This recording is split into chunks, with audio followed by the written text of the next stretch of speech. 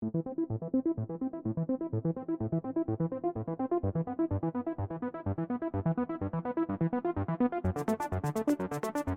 and welcome back to another episode of the Lunch Pill Guys podcast. This is part 2 of our weekly 2-part podcast. If you haven't heard the first one, go back and listen to it. It's already up. But we're going to dive right into some college football talk, a little bit of it. We'll go back to the NFL. But we're going to start with Lucas. This is your segment, the blue collar team of the week. Who it is? It is, or as it is listed in our notes, the BCTOTW. This week, easy, good acronym. And Aiden's gonna love this one. It's the Rutgers Scarlet Knights are the blue collar team of the week. Let's go. And it pains me to say because they beat my Temple Owls this week. But let's just start off with some context for this game. It's a blue collar matchup. Temple versus Rutgers. I think we can all admit that. You know, Philadelphia, blue-collar city. We've decided on it. New Jersey is a blue-collar state. And I think we agree on that, right? Or I would think so. Mm-hmm. Depends both on the part, are sort of... Depends on the part, yes. Yes. I would say most of New Jersey is. They're both sort of programs that are perpetual punching bags. Temple got kicked out of the Big East back in the day because they were so bad, but they both keep fighting. They both don't give up. Some good work ethic there. Second thing that gives Rutgers the blue-collar team of the week in this matchup is that the score of the game was 16-14. I can't explain it, but that seems like a score that the blue-collar team of the week would score or win a game in. And finally, let's look at Rutgers' performance. They only threw for 59 yards, and they only gained 201 total yards, and that they still won. I think a good running game, that's worthy of the blue-collar team of the week. So that's why I'm choosing Rutgers. I support that. Also, I saw, in preparation for the next segment about some Pac-12 Big Ten stuff, I was looking at Big Ten power rankings, and I saw Rutgers as high as number 6 out of 14 in some of them, and that is definitely the highest that Rutgers has been in Big Ten power rankings in their existence in the Big Ten. But good for Rutgers. Good for them. Exactly. Greg Schiano. Chance of upset. We're back in 2008. Okay, we're back in 2008. Next weekend, big chance of upset, October 1st versus Ohio State. Let's get after it, Rutgers. It's coming. It's coming. Funny Ohio State thing. They played Toledo, and they put like 75 up on Toledo. Like, what? I just imagine being Toledo and having to go out there and play one of these other teams. That'd be tough. Yeah. Hey, if that other team is Notre Dame, they do just fine because they almost beat us last year. Yeah, Marshall loves it. Yeah. Anyway, the Pac-12, is it back? The Pac-12 had a rough week 1 with 2 marquee programs in Oregon and Utah losing to SEC programs. But in the next 2 weeks, WSU, UW, Oregon had wins over 19 Wisconsin, 11 Michigan, and 12 BYU in that order. Jared, has the Pac-12 doubters been silenced? They haven't been, but they should be. The popular narrative is to talk about how the Pac-12 fails to get teams into the playoffs. But again, I think I would argue that's mostly due to perception, and it's more important to look at success within the playoffs if you want to use some sort of measuring stick to see how good you actually are. So everyone loves to position the Big Ten as some sort of mega conference that is fighting out with the SEC for one of the best conference in college football. But if you take away Ohio State, the Big Ten and the Pac-12 are basically the same conference. The only thing that is holding up the Big Ten is that they have a perennial playoff contender in Ohio State. So they have their 3 wins and a championship for the Big Ten, which is awesome. But take away them, and in their appearances, the Big Ten has 0 wins. If you look at the Big 12, they have 0 wins in the playoffs. Same with the ACC. They're being propped up by a single team in Clemson, where they have 0 wins. Or outside of Clemson, there's 0 wins for that conference. So the Pac-12 literally has the same amount of teams that have won a playoff game than any other conference has other than the SEC, which is Oregon back in the first year of the playoff. So if the argument as a conference, if you're arguing that as a conference, the Pac-12 is inferior to the Big Ten, it's just falling on deaf ears for me. Or in terms of saying that the Pac-12 is barely a Power 5 conference and every year we have to talk about how they don't get into the playoffs. When if you take away, the only thing the Pac-12 hasn't had is one of their big brands like USC, for example, being good, which they do have this year. So I'd love to see how the perception of the Pac-12 changes this year. And I feel like perception is the AP and the coaching rankings have such an outsized influence on not only the committee rankings, but just on the perception of programs generally, except for like one institution is not affected by that, and that's Vegas. So case in point, Washington was actually favored by 3 points against their game against Michigan State, who was 11 at the time, despite being unranked. They won that game, obviously. Oregon, again, was favored against BYU, despite being ranked 13 points lower. They won that game as well. So I think Vegas is a better indicator in terms of how these conferences are actually stacking up against each other. I mean, if you look at the coaches poll, for example, Michigan State is literally still in front of Washington. Baylor's in front of BYU, and both those teams beat the other team. So it's pretty crazy. And I know somebody's going to use the record and non-conference play stuff. And while the Pac-12 sure isn't the best conference in non-conference play, they certainly have shown that they're on the same level as the other Power 5 conferences. This year, according to my calculations, which could be like a couple percentage points off because I was doing it mostly by hand, but 72% record, 72% win rate in non-conference games, which is not like the best, but it's right in line with the Big Ten at 78%, Big 12 at 77%. And if you look at last year, the Pac-12's record in non-conference games, it was 50%. So they've really improved, and they're mostly getting dragged down this year, by the way, by the Pac-12 South, which is 0-5 in their Power 5 matchups. And the North is 2-1. So I feel like it's dumb to just look at, they're always not getting a team into the playoffs when no other team other than Ohio State has done anything from the Big Ten. No other team from Clemson has done anything in the ACC, and no team period has done anything from the Big 12. I think it's just it's dumb to say that because they're not getting a team into the playoffs means that like they're somehow like a group of 5 conference all of a sudden. And I feel like that's how the Pac-12 likes to get portrayed, or that's how the media loves to portray the Pac-12 right now. What's your thought? Y'all thoughts on that? To start, I really like the idea, Jared, of you doing like long division on paper to calculate these percentages. I know, I literally I was going through every team and being like, okay, that was a non-conference game. I'm going to add that in the win column. So it's probably a little imprecise, but only maybe by like a game or two, I think.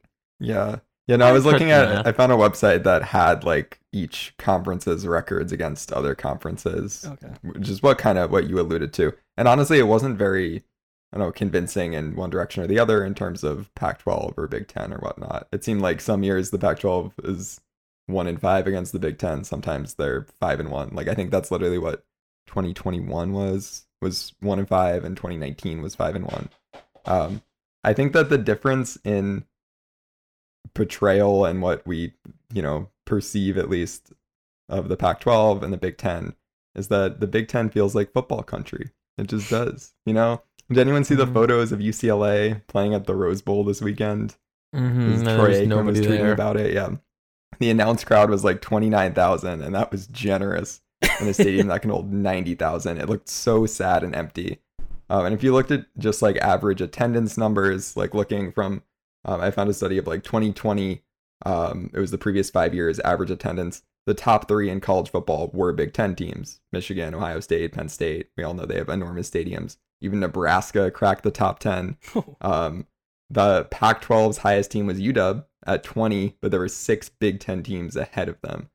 So I feel like that's why people associate the Big Ten with, being a better football conference or more exciting football conference, is that it feels like a bigger deal. And yes, some of their games are at more watchable times for most of the country too.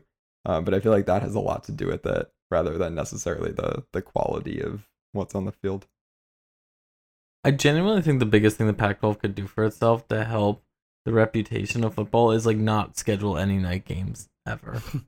Like I think I realize that's like hard to do and like probably not great for everybody else involved, but it is like I don't watch Pac-12 games. They start at 11 o'clock for me. And it's like, I'm sure Washington State plays good football, and I'm sure Oregon State plays good football. But I'm only going to watch those games if they're on, like, the East Coast primetime slot. Because, like, I can't stay up till 2 a.m. to watch Washington State versus Arizona State, you know? So I think that, like, genuinely, if they wanted to, like, have better national perception, like, it wouldn't hurt to be like, you know what? Latest game we play is 5 p.m. Exactly. And then just go from there. Yeah. And Vegas is on the West Coast. They watch all the games. They get it right. The AP, but I would argue too, though, Lucas, is that you shouldn't stay up that late to watch a football game, but an AP voter absolutely should be staying up. No, yeah, I agree with that. But they don't. They don't watch the games, and that's the thing that also makes me mad. But yeah, I think it really just comes back down to there's no really big brand. There hasn't been a really big brand that's been good at the top of their conference, and that's why it's perceived as being lesser. Because I also think that once you're like playing against Ohio State, they do kind of want to inflate whoever their matchup is and rate a Big Ten team a little bit higher than maybe they should because, well, they're going to play Ohio State. It's going to be a big game, I think. I don't have any stats to prove that. That's just a hunch. Jared, who are the 5 best programs in the Pac-12 right now? USC, obviously. Washington, Oregon, Utah, and then UW after Washington State. That's who I was considering them, or it's probably Washington State. I mean, they're 3-0 this year. And I feel like ever since they've had Mike Leach, they've been like decently relevant, maybe on like a Reddit CFB sort of level, but they have been relevant. So yeah, I can give them top 5 this year. You think they're better than Ohio State, Michigan, Penn State, Wisconsin, and Michigan State? Yep. Well, we just saw that they're Wisconsin and Michigan State just. Yeah. We literally just saw that Washington beat Michigan State. I think better Oregon brands and Utah, in the perception. Oh no, not better brands. No. I think that's why the Pac-12 doesn't have many big brands. Yeah. Yeah. Penn State, they're tough. Aiden said so himself. Did I? Yeah. I think. Yeah, but I don't know. The brand. I hope so. It is right, but the brand shouldn't be point, held against them. It's dumb. I feel like though to some degree the rankings. I feel like last year was not a great year for the Pac-12, and the Big Ten had a couple teams last year who were good that had inflated ratings coming to the season as a result. Like Michigan State is that, right? Like we talked about Michigan State before the season as being a team that would disappoint, and I think that's what Vegas was expecting. And so they were by default given a pretty high ranking because last year they had a pretty high ranking, but I think we all kind of knew that it was going to go down. Yeah. And like, for example, I didn't crunch the Americans' records against other conference this year, but like if you actually want to look at how does a group of 5 team do against other conferences, last year they were 17-15, 2-11 versus the Power 5, 15%. Like it's not a comparison. I don't know. I mean, there's a reason why they would want to join the Pac-12 over staying in the group of 5. Yep. Exactly. Just in the grand scheme of things, the Big Ten and the SEC are going to move college football forward financially, and the Pac-12 has yet to commit, I think, to football on that level, which does kind of alter their perception of whether or not were they actually a good football program? Do they even care about what anything happens to them? I think that's a huge factor into the way that they're perceived nationally. Yeah. So. I think I didn't research this beforehand, but I believe that they signed a really long TV year deal that like has come to bite them in the butt because of just like whether it's inflation or just literally college football becoming more lucrative, you know, that the longer the deal goes on, the worse it looks, basically.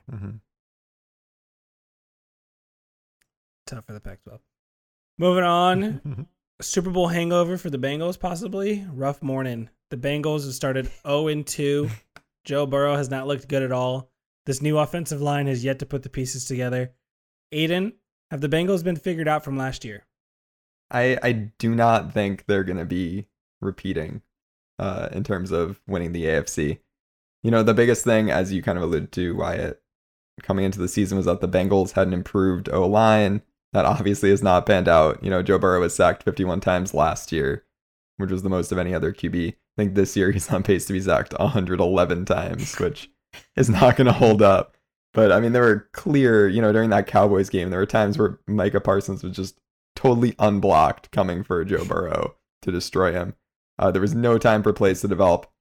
And it was clear that defenses, from a, figuring out perspective, both teams so far have played some variation of the whole, like, cover two, safety's back. They have totally cracked down on the big play Bengals that, Jamar Chase and Joe Burrow made a thing last year. So it does kind of feel like they got figured out in that sense.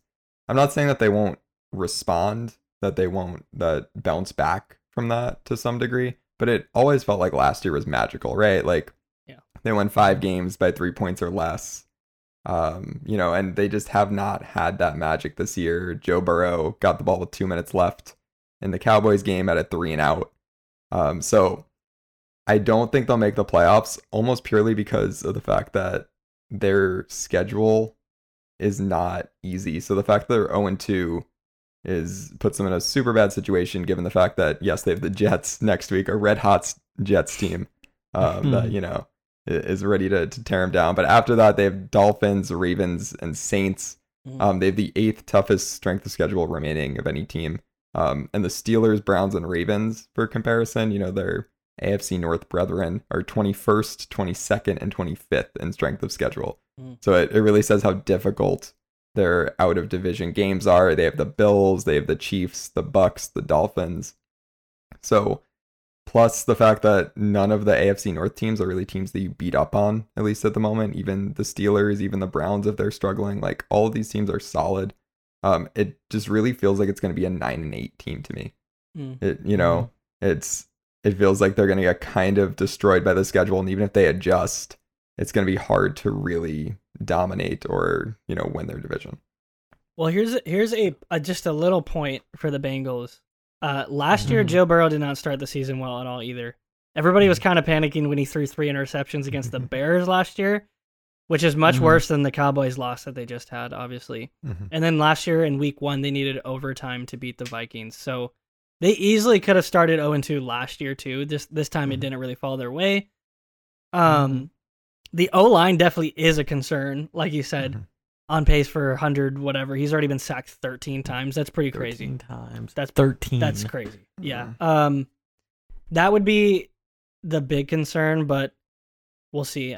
Because they need to keep Joe Burrow healthy too. If he gets hurt, obviously, this team's not doing anything. Yeah. And it's completely like stifled the run game too. Like Joe Mixon only has 139 yards across the first 2 games at this point, and it's just like, if that line's not fixed, then like I think they're just like done for. And I mean, like, they were able to like somehow escape that last year because Joe Burrow played like Superman, but he like can't always be doing that. Like, at some point, the inadequacies in the line are going to catch up to them, and they're going to lose. And so I think this year is more of like almost like a reversion to the mean type of year. Like, I think Aiden, you said like, oh, last year was magical. They're all the close games, but it's like, yeah, they were probably only an 8-9 or 9-8 team last year. That just kind of like got lucky in a lot of ways and had Joe Burrow play excellently, and they don't seem to have really fixed any of the issues, and it's really just catching up to them at this point.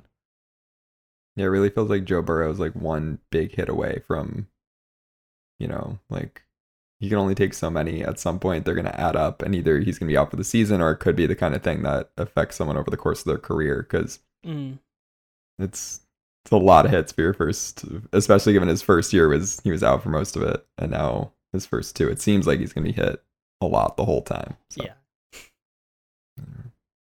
They tried. The Bengals tried. The Bengals did. It just did not work. Their moves did not work. Yeah. It also makes it very difficult to have the conversation of what is Joe Burrow's ceiling, or is he, a top 5 QB? Could he be a top 3 QB? Because he's in kind of a different situation, at least at the moment, than the Josh Allen's, the Mahomes, the Herberts. And so he has not looked good, but to some degree, it has to be discounted. I think some of the biggest problems, it has to come down to coaching. And I think I've harped on coaching a lot these last 2 episodes, but mainly you have a lot of really talented players in the offensive line. La'el Collins is an all-pro, and they've put together some fantastic pieces there. Like last year you could say, well, there's nobody actually on the offensive line. Like, it's just, what else do you want them to do? They're going against some fantastic D-line stuff, and they're trying their best. But right now, like, they have the talent to actually protect, and we've seen it in years past that they've actually protect. And I don't believe all of the guys that they signed have dropped off of a cliff from where they were in the last 2 years. So I think it has to be like a schematic issue when it comes to the way that they're blocking. And there's also a couple ones where Joe Burrow has just held the ball for way too long. Like, I've watched a couple of the highlights of some of the sacks, and it's more like, okay, the pocket collapses, he moves up, and then he's still holding on to that ball. Like, there has to be some rhythm time. And you have T. Higgins and Jamar Chase. Throw it. Like, it seems like, it just seems like there are a couple things where that could be fixed really quickly, and their offensive issues would be turned around really, really quickly as well. So if Zach Taylor kind of starts puts the pieces together on Joe Burrow's timing, create more of a rhythm offense, and creating a better pass protecting scheme, I think that you could see them turn it around. My biggest concern is with the defense, who was one of the better units for them last year in the Super Bowl run. It was very evident when they played the Chiefs how fantastic that defense was schemed up, how well they were able to kind of make something out of nothing. And not to discredit who they have on their roster, but they don't have a handful of superstars. Like, Jesse Bates broke out last year, but the next biggest name was probably Eli Apple, outside of their D-line. But like, Eli Apple is like the next biggest name, and it's because he's a meme. And for the most part, their defense does concern me, and the way that they're playing, they're giving up way too much. They do not look dialed in. They do not look like they're well schemed. And that would be the one thing I'm concerned about. But offensively, I think they're going to figure that out real quick. I mean, defensively, too, they lost linebackers coach Al Golden to Notre Dame, too. Yeah. So, big loss. Secret weapon, yeah. Tough. But Al Golden, I think, actually has been good. He was good, really good game plan against Ohio State, at least, other than... Yeah, I don't think it wasn't good enough, was it? That has not really been the issue. Yeah, it's not been. Yeah, the defense hasn't been Notre Dame's Elite issue. linebacker play. It's the complete Notre Dame. lack of ability to to score the ball. To score a whatsoever. point. Exactly. Anyways, that's going to do it for us this week. As we said, I'm sure you've listened to the first episode and heard us say to follow us all the things. I'm sure you've done it already, but in the off chance you haven't, follow us again. follow us. Exactly. Yes. Every week, follow us after the first episode, unfollow us after the second, then wash, rinse, repeat. But no, follow us, Lunch Bell Guys, Instagram, TikTok, Twitter. And we'll be back next week. Maybe Bart will be back. We'll see. Stay tuned.